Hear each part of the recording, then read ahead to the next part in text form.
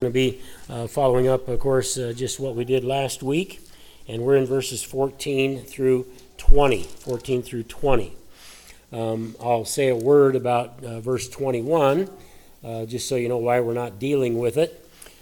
Just briefly, verse 21 was not in any of the earliest manuscripts of the book of Matthew. In other words, Matthew didn't write it in his book, therefore it's not a part of Matthew. Somebody added it because of what it says in the book of Mark, and it should not have been added because that adds to Matthew's what Matthew wanted us to get, and so we won't deal with that because it wasn't in the early manuscripts. I hope you understand what I mean by that.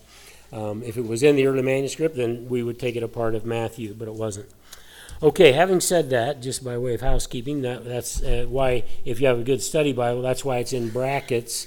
It's telling you that there was a problem with that text in the manuscripts. Okay, well, you didn't come here for textual criticism, which is the art of finding those things out. You came here to find out what the Bible says, and that's what we're going to do. From the looks of this text, we can expect the following thing, and that is if we have an input into a ministry that is a micro input, we can assume that if we employ a micro amount of faith for a ministry, that the outcome is going to be micro at best. Now, I have an illustration here. I actually wrote this sermon 25 weeks ago. I can't remember where I got it.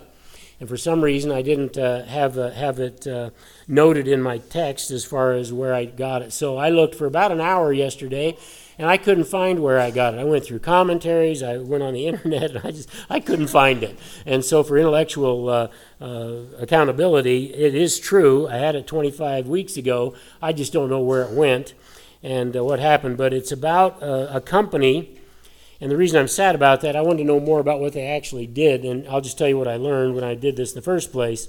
It's called Mountain Movers Construction Company, LLC. Now, if you're sitting out there thinking, well, I can pull that up on my phone and find it real quick for Pastor, you can't.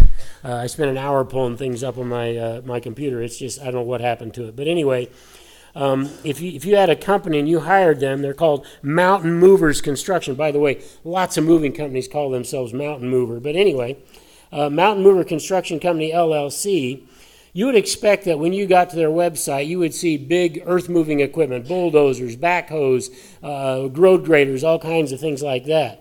But when you get there, you don't find any equipment at all. They don't show a picture of one single earth-moving piece of equipment. Instead, it talks about how they come to do their job. Well, it says they show up to the job site, and in parentheses, to level a mountain for you, and they show up with a handful of Christian construction workers, and then they join hands and gather for prayer at that site with their hats off. Their goal is nothing less than to move that mountain by faith.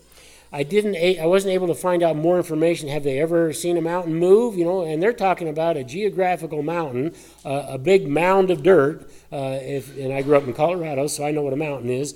And they're talking about that, but they're talking about moving it just by faith. I don't know what they cost. I don't know what their success rate has been, but most of us around here would probably hire a bulldozer and a road grader and a backhoe. We want to pray too, but we still jump in the backhoe and we're going to go move that mountain with those things. But these people don't do that, and I'd like to know how successful they are. I don't know how successful they are, and I'm sad about that, but we will be sad together. The point is, there is a company like that. That's what they do, and I don't know how many of you, if you had something to move, like a mountain out on the farm, if you would call them and ask them to come do it. Well, I think that if that worked, it wouldn't be bad to give them a call, because wouldn't that make it a very easy job if you had a big mountain to move and you just call these guys and they have them pray about it?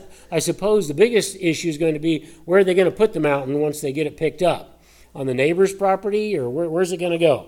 But it would be an easy thing, and you would have to uproot and move maybe a huge tree sometime, and it would be easier just to call these guys and not bring in the equipment, have them move the tree. No problem to these guys if the faith team shows up, apparently. And the question I have is, does faith move literal mountains? Is that what God meant? Are there a lot of Christians running around the world saying, this mountain's in the wrong place, I'd like to move it over to my neighbor's property or whatever I want to do, and they move mountains? Well, I'm going to say it is possible. Yes, that could happen. God can move a mountain.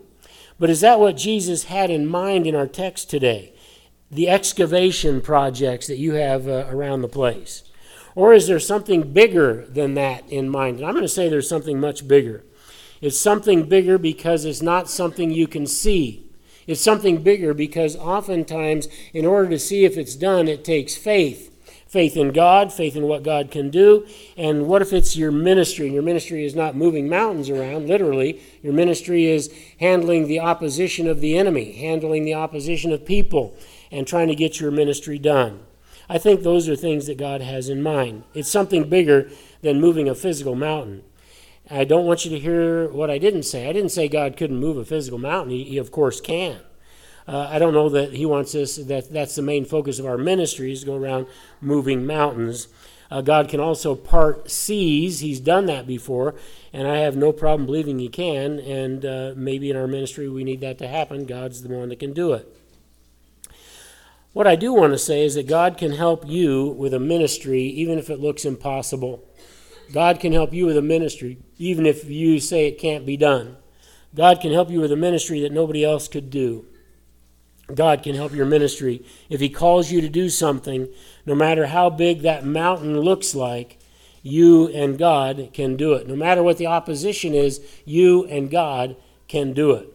Well, let's take a look at this, and I want to bring us into the context, okay? So we look down in verse 28 of Matthew 17, and this is where Jesus made the promise. Some of you are standing here today, and you will not die before you will not taste death before you see the Son of Man coming in his kingdom. And then that happened for 3 of the disciples. Jesus took up on the mountain. I'm saying it's Mount Hermon. Some people say other mountains. But they went up onto this mountain, and there Jesus was transformed right before their very eyes. And his face shone like the sun, and his garments became white, whiter than white, like light. And that's happened just right before what we're going to run into today.